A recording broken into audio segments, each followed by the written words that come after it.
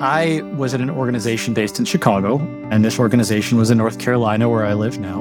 And it really felt like a perfect fit. And I have to say, through the process of working with the search firm to the search committee made up of the actual, board leadership and leaders from the association serving on that committee, I felt really good from the start. I just felt sort of an organic tie to the organization. I usually leave my personal life out of things. I have 2 little kids, and we benefited from a form of team care from when they were born. And I shared that story early on and felt a kind of direct connection to that scientific community, but also how it directly impacts patients and families. And really seeing what I think a lot of us in the nonprofit world look for, which is this idea that we could be professionally fulfilled by doing something for the greater good in that kind of servant leadership role. And that's really the best way I can describe it, is it just felt right from the moment that I first engaged with our organization.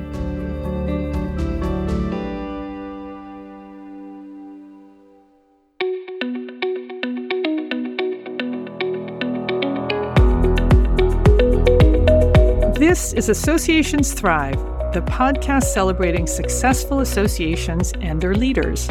I'm your host, Joanna Pineda, CEO and Chief Troublemaker at Matrix Group International. Listen in as top association executives tell all, revealing the creative and innovative ways they're increasing membership, generating revenue, nurturing engagement, and reimagining their organizations. By the way, if you've launched a new initiative, created new member services, or updated your governance structure and are seeing great results, I want to hear your story, and so do my listeners. I'd love to have you as a guest. Go to podcast.matrixgroup.net and apply to be on Associations Thrive. Now let's dive into this week's show. Today, I'm speaking with Adam Levy, Executive Director of the American Cleft Palate Craniofacial Association, or ACPA. Adam, welcome to the show. Thank you so much for having me. I'm thrilled to be here. Adam, tell us about ACPA.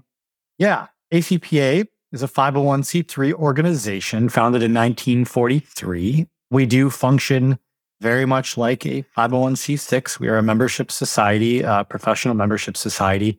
We have just over 2,000 members from 60 countries, I want to say, mostly the US and Canada. We represent around 30 healthcare disciplines, everything from different surgical disciplines, different oral health, dental disciplines, mental health, speech language pathology, and many more. We practice and promote the idea of interdisciplinary team care. We have 200, if not a few more, ACPA-approved teams across the US and Canada. Adam, tell us about cleft and craniofacial conditions. These are the conditions that you're devoted to or that your members are devoted to treating. So what are they? Our vision statement is pretty succinct on this. It's leading interdisciplinary cleft and craniofacial care so patients and families thrive. And really what's key there is that term interdisciplinary care. Most people think in the US, I should say, that we talk to about orofacial, craniofacial conditions, cleft palate, cleft lip, or other craniofacial birth differences as things that happen overseas. Traditionally with a lot of the large charities who we do work with, we see more pictures and hear stories about lower or middle income countries where they see this impacting individuals. What we do is we leave that science behind the care for these patients. So that has to do with research in the form of our Cleft Palate Craniofacial Journal. This is the leading clinical journal in the world in this space. We do that through our annual meeting and a variety of other ways that we disseminate information and provide, of course, forums to share that knowledge. Cleft and craniofacial conditions are not known to have a specific cause.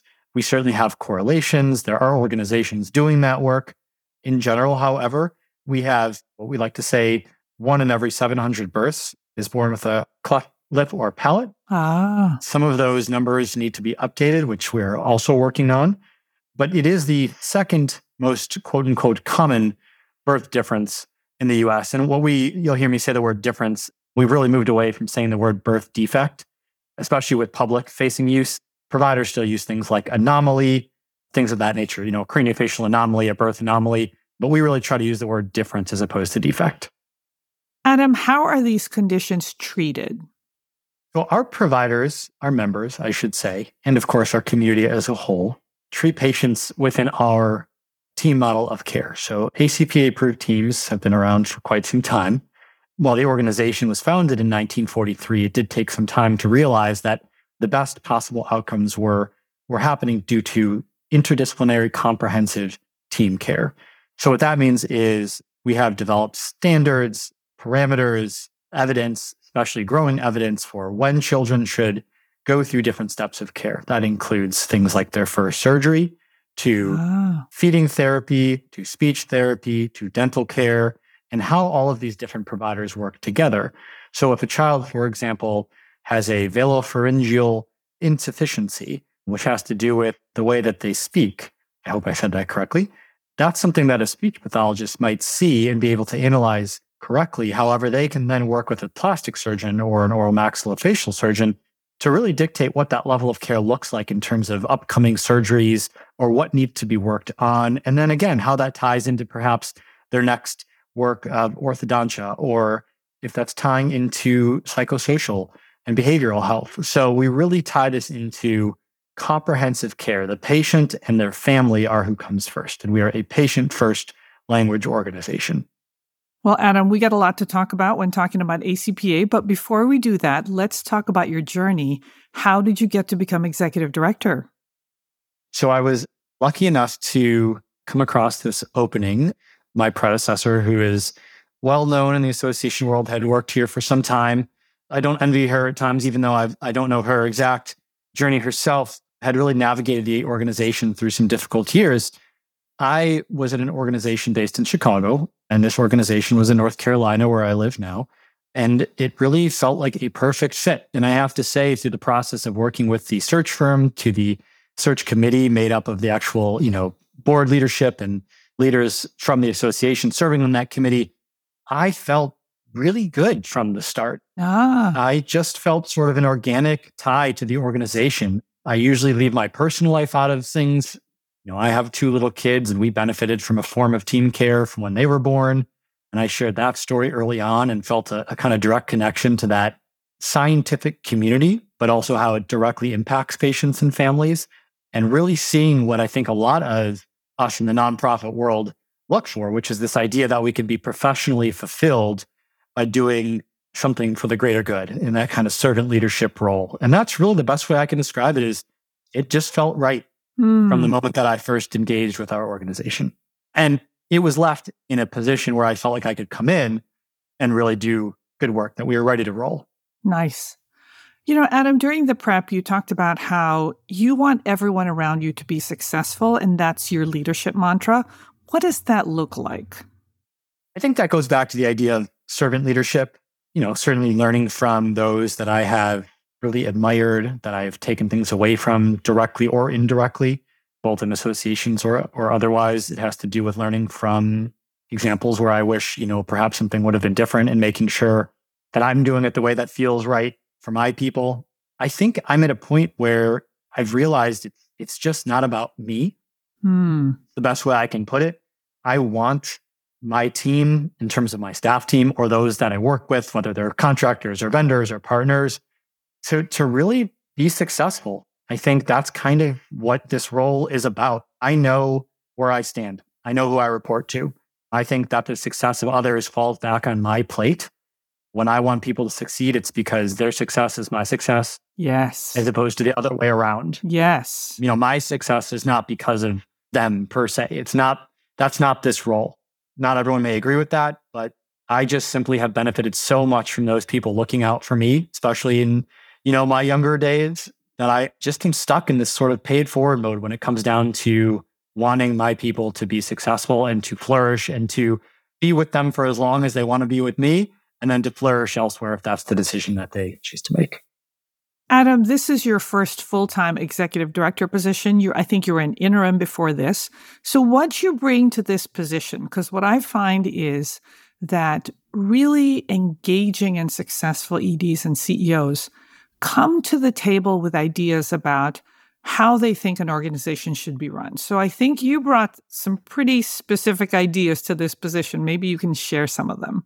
Absolutely. I think, the interview process in of itself for CFE role is really interesting because it's really about a vision before you work somewhere. So you don't know everything about an organization, but it's the idea of like, can you see what's possible? And so I think for me, that exercise in of itself allowed me to come in and want to execute on that vision and have something clear in mind. I did start during the pandemic. And so I think there was sort of ample opportunity to simply say, well, there's a lot of opportunity in front of us just because of where we're at now. I think a big portion of what I focused on was the organizational culture. Again, I think we had a lot of really positive things going for us as an organization. I decided to stay fully remote where our team was working that way.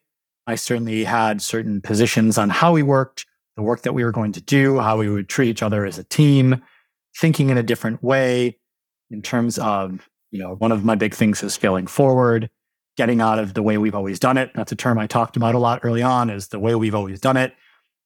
Some people when I started bought into that and others decided this was not the place that they maybe worked before. And so we organically built a team that really buys into that concept. I also talked a lot about decentralization. That was one of the first concepts I talked about with the board, especially in a remote environment, a fully remote environment. We need a team that is independent. It doesn't mean that everyone has to have 20 years of experience, but it means that I want to empower everyone to make decisions on their own. I want them to feel confident in success, in failure, in trying, in experimentation, in entrepreneurial mindsets. And it means that I will be there to support them in that, as opposed to approving every decision they make or walking them through every process. So we really do function as a pretty decentralized organization where I truly believe everyone has the ability to make a large impact. We're not a huge organization. The way we'll be successful is by having that model, not by waiting around and letting people kind of move slow and wonder if every decision they make is the right one. Adam, I believe in this idea of decentralization. And the way I make it work is to provide guidance and guardrails. Where can you be fully independent? When do you escalate it? And when do you just run? So how do you set those guardrails and parameters? I love that. It's a perfect way of expressing how I feel. I could not agree more. I think there are some, we'll call them procedural elements to that. That can have to do with a literal, here's how we function as an organization on, an approval level or a financial level. It certainly has to do with budget and understanding and people being clear on their role, on their expectations, and what goes into that. One of the old Lencioni books that I listened to some time ago. Love Lencioni. One of the elements is clarity. And so in terms of a guardrail, one of mine is clarity. Constantly preaching to everyone about clarity. I shouldn't say preaching because I don't like to preach, but do you have clarity? I mean, it doesn't matter if you think it'll work or not. It's just simply, if you don't have very good clarity on a decision you're going to make, you're not ready to make that decision. And sometimes that means you have to take a long time, and sometimes it's in an instant. But I do think that clarity on decisions is probably the strongest guardrail that we have. And the other is putting in a lot of time to talking and listening with the team. I mean, I would say it can be exhausting at times making that decision. In other words, I don't have lots of separation between me and the team. So I'm here to answer questions and listen and meet and mentor and offer guidance and coach and do anything I can to help their success. And that has to do with, the thing you just mentioned as well. When they're not sure, I want to be there to answer those questions. It is not, here's kind of what I think. Now go off and figure it out on your own. So until there is clarity, even in the process for them and what that means, I'm here to guide them each and every step, no matter what. Hey, let's turn to ACPA. You say that a big part of what you do is really provide family resources. What does that mean and what does it look like? Love that question. Thank you. Yeah, this is something I am passionate about. It has changed since I began here. There were not a lot of societies and organizations providing information and care in our space. I mean, it's a really small area of healthcare, all things considered, in the many areas and disciplines of healthcare. So, many years ago, our organization, as both a standalone foundation and kind of the scientific side of what we do, developed different versions of this. We call them learning resources, materials that our healthcare providers could hand to a patient or a family at those meetings. Yeah. As well as things that eventually, as the internet set in, they could download and view online, watch videos, things of that nature. we did have a separate sort of entity and certainly staff dedicated to this. And I think it worked for a while. I don't, having not been here 20 years, the easiest answer I have for this is the internet. People didn't need paper everything anymore. They could Google something. And so I think over time, our role in that became slightly less relevant. And when I discovered this, it felt like an opportunity to reposition that. So we're really focused now on a big passion of mine, which is improving the public's trust in science. So that means we want to make sure that all of our materials are as up to date as possible on a more frequent basis, which means we still lean on our volunteers, but we facilitate how they provide information to us for those materials. I think in the past, we've had people who are kind enough to just dedicate hours and hours to updating these materials on their own. And in a larger organization, you might have a practice management committee and a practice management director who's on staff. There's a variety of ways that organizations do this. And we've always been volunteer-led in a lot of these areas. So, we're really dedicating funds to stand behind the science more and make sure that our information is cited properly, that trust is paramount, that search engine optimization is top of mind in terms of where people get their information online, because there are so many places to gather info on cleft and craniofacial conditions. Facebook, Reddit, whatever you want to say is going to have tons of parent groups. And I decided, I'm not going to fight all these places. Instead, we're going to focus on what we can control, and that is having the best, most scientifically referenced resources for the public in our space. So you're not trying to be fully comprehensive and be the place where everything is listed, but you're providing the best and most current scientific research about these conditions. That's exactly correct. There are some patients and families who are doing amazing work. There's dozens, if not hundreds, of family foundations and Cleft social groups on Facebook. There's groups that have 20,000 people strong of affected patients who, are in their teenage years and they found community in some sort of online group, things of that nature. When I started, there was a lot of comments to me about these and how we could relate to them more. And, did they make sense for us? And I just don't know why we want to reinvent what's working already for so many other people, especially because that's not really our core mission, especially as we revamp the strategic plan and our mission and vision statement.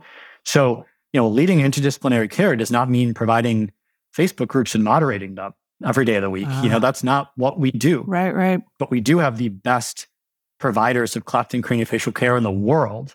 So why are we not tapping into that to make sure that everything we offer is the best in the world? Now, Adam, before you got there 3 years ago, the organization was not engaging in advocacy, and you brought that to the organization. So why is advocacy important, and what does it look like?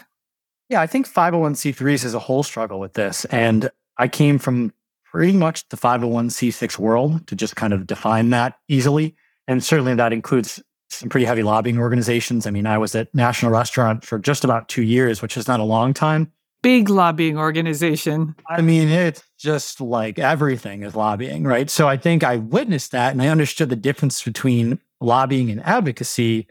And I also read a ton of membership surveys, as well as obviously ASA published data and just general membership organizations as a whole. You almost always see that advocacy or lobbying is going to be one of the top 3 member values or benefits. And so we really jumped into this concept of it was another kind of missing piece.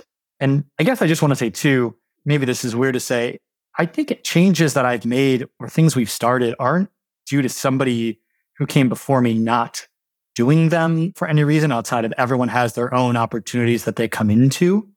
And I think on this one, it was just one of those examples of like, this is one of these things that just slowly built. And when I came in, it seemed ripe for jumping into. And so that's what we did. We took all of the necessary procedural steps in terms of call it consulting with our CPA and our auditors, things of that nature, our attorney, and then deciding to RFP and eventually choose a partner to work with who specialized in grassroots advocacy and could really help us pursue initiatives that had to do with grassroots, grass tops advocacy, not lobbying in any capacity, no PAC work, but we can still support legislation. We can make connections. We can join coalitions and alliances. We can advocate for team care. We can become more publicly aware. There's so many areas of advocacy for our specific space that we could do that have no danger to us as a 501c3 organization. And really, again, come back to serving our membership. But in the end, it's serving their patients. And I think that's, again, where this makes the most sense. So the easiest example I can give you is we're supporting a huge piece of legislation right now that helps remove the barrier for insurance companies to say that a procedure is deemed not medically necessary. So we hear this all the time, and I'm sure for years, all of our members and my predecessors have heard this and have had no solution where a patient says, well, I need this procedure so my daughter can breathe correctly, but insurance says it's a dental issue because it's in the back of her mouth. But then dental says, well, we don't cover that. That's a surgical issue. That's an ENT issue. And before they know it, no one's covering it. And that person's mortgaging their house to pay for this $35,000 procedure after they've already had 10 other surgeries, by the time their child is like 10. So this is something where it impacts the patients and families first and foremost. But because our members and our community is so altruistic and they're choosing this line of work, they were the ones and are the ones out there writing appeals letters to insurance and saying, my hands are tied. I can't do all this work for free, but I want to help you. So advocacy really fits in the middle here. It's helping our patients, but it's also helping our providers in the work that they do. So a really organic fit in terms of how advocacy works for our organization. Yeah, so that's been a big change. You're also thinking about embarking on some big changes with your conference. Tell us about that.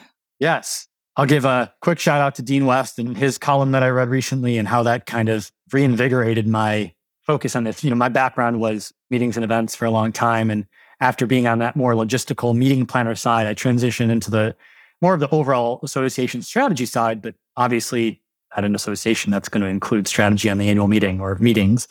So I've always wanted to kind of fly by the seat of my pants to some degree, like throw in changes and see what happens. Do people like them? Do they not like them? Make suggestions that I get dirty looks for, but I feel good that I at least got people thinking. I think that's kind of an easy way of describing it in terms of strategy and making changes. I also obviously wanted to provoke changes through direct questions. So that's making sure that our surveys are not, was the hotel sufficient for your liking? Was the food good? I mean, these are questions that have been on event surveys forever and give you nothing in terms of impactful change. Moved away from that kind of question. And again, kind of really focusing on the why of meetings. And, I don't profess to be the know-all be-all, but I think in my experience, a lot of us meetings folks and association folks saw more and more of the social constructs, the experiential element of meetings. People come for community, not just for content. And that was a big area of focus too. And then, of course, the pandemic came along. And, again, this was a takeaway from Dean's column where he so eloquently and sarcastically and flippantly, which I love, pointed out that so many of us association folks said, our events will never be the same. This is the catalyst for change. And then because of the framework itself to meetings and events where we contract years out, we know our audiovisual needs, food and beverage, all the logistically meeting planner-y kind of stuff that goes into them. It doesn't matter how much we tried to change or said we would change, we're stuck. And so, we've seen great meetings with changes, but the frame is still the same. I mean, there's still like, you've got a trade show floor, you've got education content, you've got your social events, you've got your special interest groups. I don't know. I feel like everyone still has the same framework, and that includes us to some degree. So I'm really after asking the question of why. And that comes in the format of a board discussion. We had a strategic board discussion a couple of weeks ago at our board meeting. It has to do with surveys to our membership, to our staff. We had a strategic planning retreat as a staff to answer that question. So when we start planning for future years that we aren't contracted for, we can plan for what is best for us, not what's best for meeting planning. Not because the sales managers at the hotels, who I love and think the world of, are showing us what ballrooms have been renovated and what kind of sustainability initiatives they have and all the things that we talk about at our site visits and things of that. We want to talk about what people benefit from at our meeting, us. It's about our people, not the industry as a whole. And I want to recreate a meeting that is for us and us alone. And not based on the venue. Not based on a venue, not based on the well-valued, but individual members who have been members for 35, 40 years. It's about the future and protecting the organization and protecting the profession and the patients. It's maybe the only selfish thing that I could probably say is like, we need to do what's best for us. Yeah. Okay. And I think to do that, we have to start from scratch now and start to make changes now, not wait for another meeting survey or another focus group. So Adam, what does 2024 look like for ACPA? Sounds like you're going to usher in some change. Yes. We are going to be entering the third year of our strategic plan that we began in January of 2022. So it's been 2 years of a lot of change already. We talked about some of that with advocacy and several other changes. 2024 is, in my opinion, probably the year that I am less focused on the structure of the organization. So that's like our financial health, the way that our staff works, our culture, our board culture. These are obviously going to remain focuses. We rebranded, have a newer website, new contracts for things like our journal editor, just things that are very like tactical. Transactional, yeah. Transactional, exactly. At the board level, I would call it oversight. I am all about foresight and strategy at this point. And so that has to do with that meeting strategy. And it has to do with where we fit into the global sphere of craniofacial care. That scientific side that we talked about earlier with the family resources, I want that to reflect in everything that we do. I want to focus on what's been missing because we are a small industry. We don't have money to form national or international patient registries because those all exist in the singular disciplines that make up our multidisciplinary or interdisciplinary teams. Ah, yes. How do we get that data so we can provide it as an organization, just like any other larger group like ASHA or ASPS or American College of Surgeons or any clinical society that's going to have that data for their researchers and their members, whereas our members are very segmented and siloed because they have to go to several areas. I want to start to fill those roles. I would call them kind of the beginning of the moonshot, the loon shot idea. They're the ones where people look at me like I'm crazy. They're the ones where our longtime members tell me about how they tried to do it 15 years ago and they were shot down. And I tell them, I don't care what happened 15 years ago because we're going to figure this out now. So I'm just kind of focused on the future and finding out how we get that funding and making it happen. That's what 2024 and beyond is less tactical, less transactional, less operational, and more strategic and more foresight driven. Adam, I love it. Thank you so much for sharing everything that you did during this interview. I hope you'll come back because all of us are going to want to hear about your 2024, what you've got in store, and the changes that you're going to usher in. I appreciate you being willing to listen to me. I'm excited to be here, and it's been so nice chatting with you. So thank you so much for giving me the platform and the venue. And let me say, I've enjoyed learning so much from all the other folks that you've had on as well.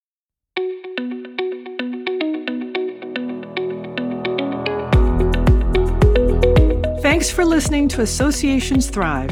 We're so glad to have you here. My personal mission and the mission of my company, Matrix Group International, is to help associations and nonprofits increase membership, generate revenue, and thrive in the digital space. I want to hear stories of how your organization is thriving in today's challenging landscape. Please apply to be on my show by going to podcast.matrixgroup.net. By the way, do you need help with a digital initiative? Maybe it's a website redesign, a new membership database, or a hybrid meeting that you're planning. I'd love to connect with you. Please visit the Matrix Group website at matrixgroup.net. Thanks again for listening to this week's episode of Associations Thrive. Don't forget to subscribe to the show, leave a 5-star rating, post a comment, and share it with your colleagues and friends. Bye!